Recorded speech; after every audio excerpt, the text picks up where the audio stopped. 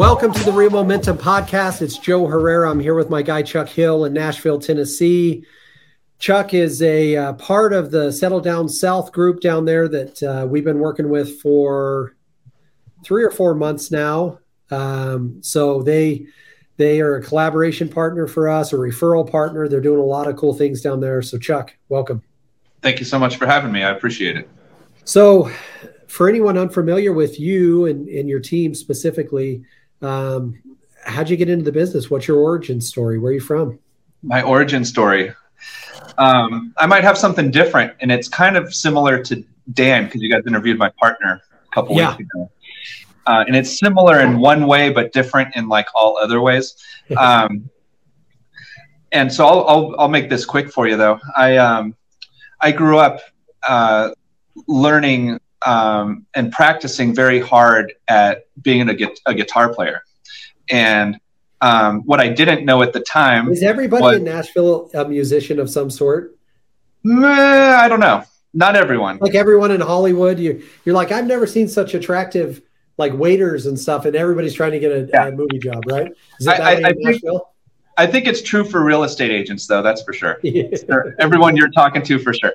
But what's interesting that I'll point out that's different about that with me is I would get the guitar magazines that would say, here's what you got to do to kick ass. Here's what you got to do to get good. And what's interesting to sales is it was always, here's what you need to do to get what do you got to get great at next? And here's the steps to do that. And then do this and then track every day. And like, I kept journals for years of like, the exercises I did I do it every day? What's my progress? And what I didn't know is that those same skills would come into play later in my life. And after I was out of high school, I ended up in some sales positions because friends of mine, for example, they were building what's homes.com now was called something, I believe it's called Advanced Access in the past where I worked.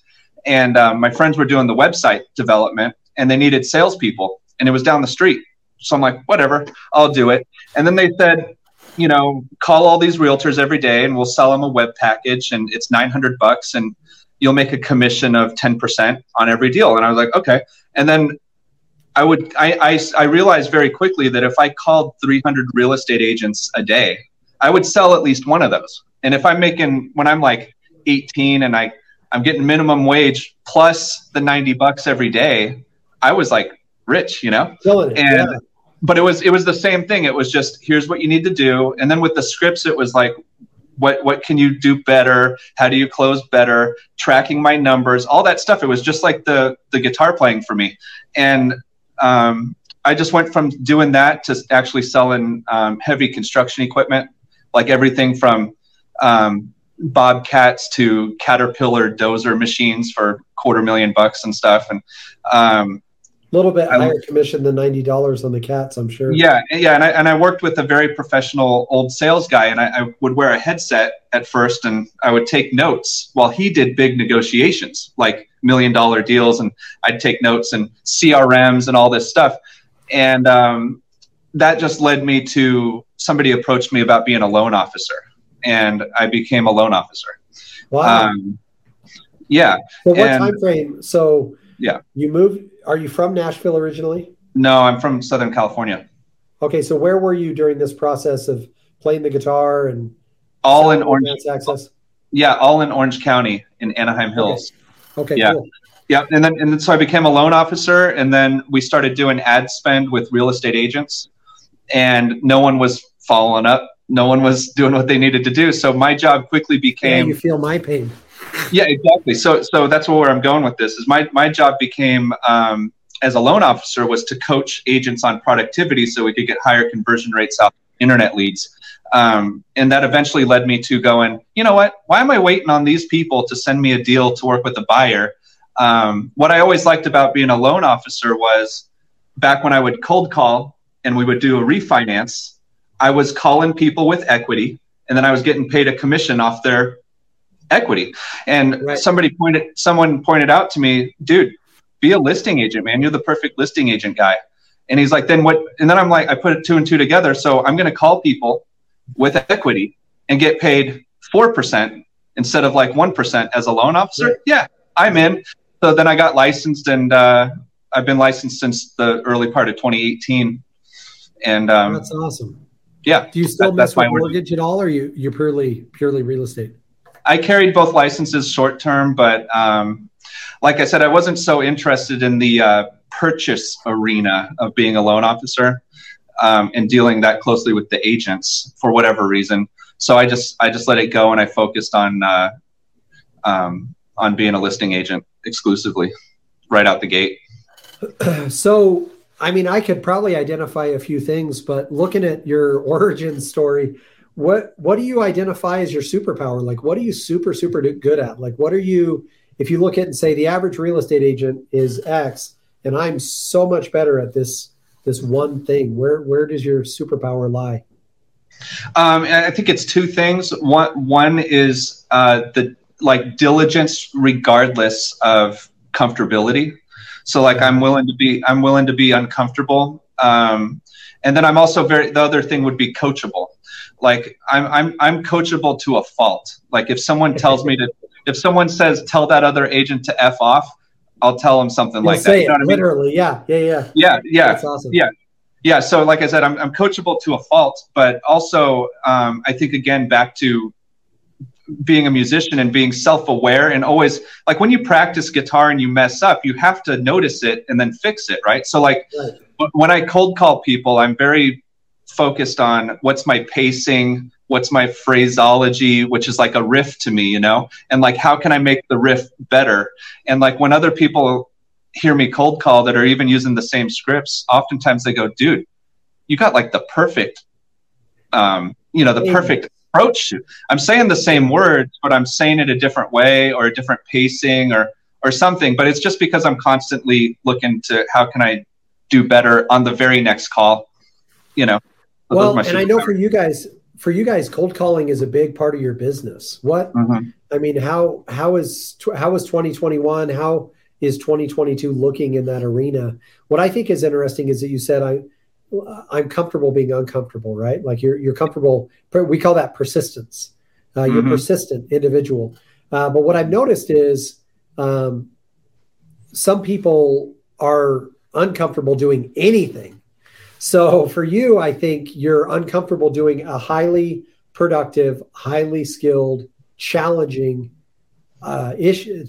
thing, where one of the issues we have in our industry is most real estate agents are uncomfortable talking to anyone that is not their friend or family or sphere of influence, where you're straight cold calling people. So talk about that. Yeah. I'm kind of the opposite. Like I would rather call people that I don't know, which is kind of that's called an extroverted introvert. Yeah, exactly. So like I like to stay in my office by myself, so I'm an introvert, but I'm calling the world of people I don't know. Extrovert, yeah, that's awesome. Yeah, and the thing about that is, in regards to being coachable, I was coached on. I found my previous coach because I was already diligent on cold calling. So it became about like becoming more efficient and better at cold calling and, doing direct mail to my database. I mean, I've developed a database now of in just a year and a half, 2 years time since I've been diligently cold calling of about 500 sellers that say they're going to sell in the next 24 months for sure. And so, so you asked about how it's been. I mean, it's been hard because if people out there, maybe Joe, you're familiar, there's things like stir shaken. Are you familiar with that phrase? No. At all? Okay. So there's some technological things that are getting in the way of cold calling. And I really think that they're good things on a national consumer level. But you know how your phone says things like suspected spam call, or those types of things. There's systems that are making that happen more often. So what's happened in the last year for sure has been that the contact rate, say a year ago, if I dialed 100 people, I would get about 15 of them would answer the phone, and I could ask them if they were thinking of selling their house. But in about June of 2021, this stir shaken thing. Anybody, we won't dig into that, but look that up. It's worth knowing. I get like 50 potential spam calls every single day. Yeah. So what happened was the contact rate really dropped off. It really went down from like 15% a year ago to in about mid 2021, it became 3 or 4%. So wow. That means that you'd have to cold call like 3 times as much to have the same level of effectiveness. And for a guy like me, if I'm already cold calling 6 hours a day and going on appointments, I can't do more of that. So I'm trying to branch myself now. My diligence and persistence on those things has paid off, but I'm trying to add some things to my business, not only to compensate for that, but also to propel me forward and to do more in the future. So I think what you landed on there is really good, which is it is impossible to be a real estate professional that is unwilling to pivot. What is working today may not work tomorrow. What's working tomorrow may not work next month. What's working next month may not work next year. And so unless you have so many friends and family buying homes with you that have no other choice and no other options, you have to learn how to pivot and do the things that are going to open up new doors for you. So what are some of the things you're working on? What are some of the new doors you're opening? Yeah, thanks for asking. So I like to say that I'm diligently open. So, and you have to be really protective of your time, because in this industry, there are so many things that you can learn. I mean, you know, if you're coachable like I am, that could be a problem. You know, it's like, I want to try everything. I want to do everything. So what I've kind of made a point of doing is, while I'm working, this is kind of step number 1, I think, for anybody, is if you're like me and you're already diligent in your work, you really got to keep like a notepad off to the side. And when you think about that next big thing, just write it down. Don't stop cold calling. Don't not call your sphere and switch to learning about how to do TikTok. You know, like, write it down. And then like after hours, you know, like after my kid goes to sleep and after I've eaten dinner, I'll get out that little list of things I want to learn, and I'll learn about those things at that time. So it doesn't interfere with the stuff I know if it's becoming less productive, but I'm still going to do it. But until that cold calling thing is replaced, I have to save the study time for later. But the thing that, and I still actively study and. Well, and I've got a new thing for you. It's called Run the Joe Taylor Group for us in Nashville. Like you're or find the guy or girl to run Joe Taylor Group for us in Nashville. Because our challenge is always, we have no problem creating opportunities for people to talk. But I think what you may not realize is your skill set, your superpower is actually a rarity in our industry. Because, you know, what people are so comfortable with is, I want to make more money working less hours. Those are not my people. The people I love are, I'm willing to work however much I have to work to achieve my financial goals. Give me that realtor and they're going to kill it. Like, give me that real estate professional and they're going to dominate. Right. It's sad that that's not our industry. If you can make $500 an hour, how many hours a day would you work? All of them. 23. You know, exactly. So talk about your weakness. What's your kryptonite? If you said this is the thing holding me back, what is it? Yeah, let me write that down. So holding me back. Just to rewind 1 second, I think on what I'm doing next is I kind of have a background in like, I used to run the morning announcements in high school from like the control booth with like and like from the video and production side. So and I've done music production and video production for music groups I've been in and things, and those are the skills that I've negated in real estate while I've been cold calling so hardcore because I stayed focused. But what I'm doing is I'm bringing those things into my business now. So like on Sunday I'm getting ahead too. So I recorded Franklin, Tennessee homes that you can buy from $300,000 to $400,000, and then yesterday I went out and I did one Nashville, Tennessee, $400,000 to $500,000. And I also, with my internet background and SEO understanding, I look to and my comfortability with being on camera to go all in on YouTube is my thing that I'm doing right now. And the main reason is, somebody said it to me that I don't know who it was or where I heard this, but it clicked. It was, every time you make a YouTube video, it's out there prospecting for you 24 hours a day. Yeah, and someone I know that said that, they said they got COVID and for 2 weeks they couldn't work. But he had already back produced 10 videos. He was 10 videos ahead. And when he went away from production, he referred the deals to his friends, and they actually did a higher conversion rate when he got out of the way, and he was laying in bed sick. And so when I heard that, it's like maybe that's the ticket to getting out of production, but still having fun in real estate. So that's awesome. That's the thing. So holding me back. I don't know what's holding me back. Like where do you look? Yeah. Where's your? I guess let me rephrase that. Like, where's your greatest source of envy? When you look at other realtors and you're like, man, I wish I could do what they're doing. Is it the YouTube thing? Is there other areas where you're like, like I envy people who can sing, I envy people who can run, and I envy people who can control their desire to eat sugar, because those are 3 things I struggle with, right? So it's easy to envy people who are good at things you're not good at. So like where in the real estate space, where's your greatest source of envy? I'm not much of an envious person in general. When I see what other people are doing, I don't associate envy. I like to think about, like, can I model that? Can I copy that? I want to do that too. And then I look at it as like something I can learn. Maybe that's back to guitar playing. Like some of my favorite players ever growing up, I'm not like, oh my God, like I'm never going to be that great or whatever. It was, like at the first guitar lesson I ever went to, the teacher said, so what do you want to learn? And I played him the song and he goes, are you out of your mind? But that was like Bill Murray on Groundhog Day.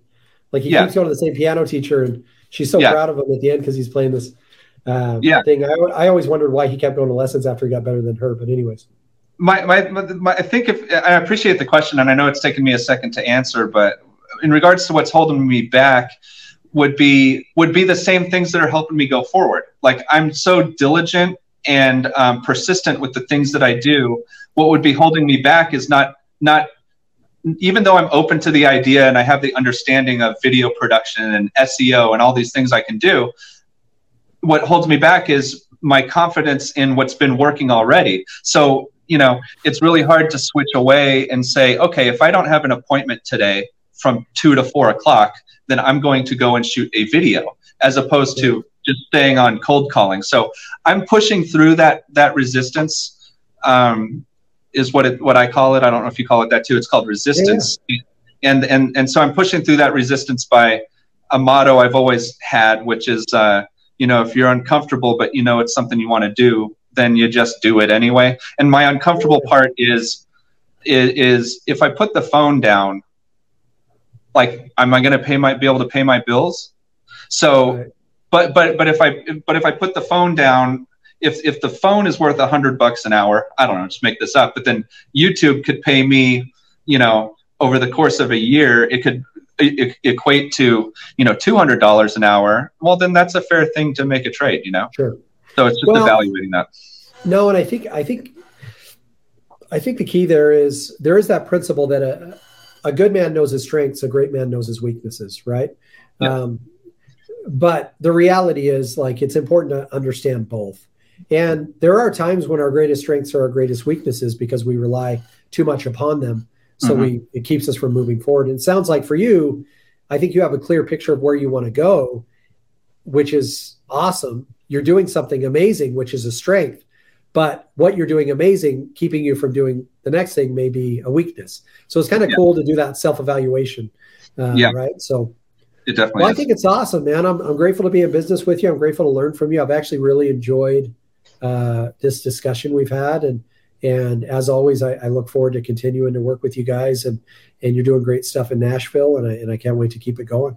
Yeah, same to you. I appreciate, we haven't had you and I hadn't really had a one-on-one conversation. You've been talking mostly to my partner over time, and I've been in the background. So it's nice to this is actually our first real one-to-one conversation anyway. So, nobody can put baby in a corner for too long. Yeah, exactly.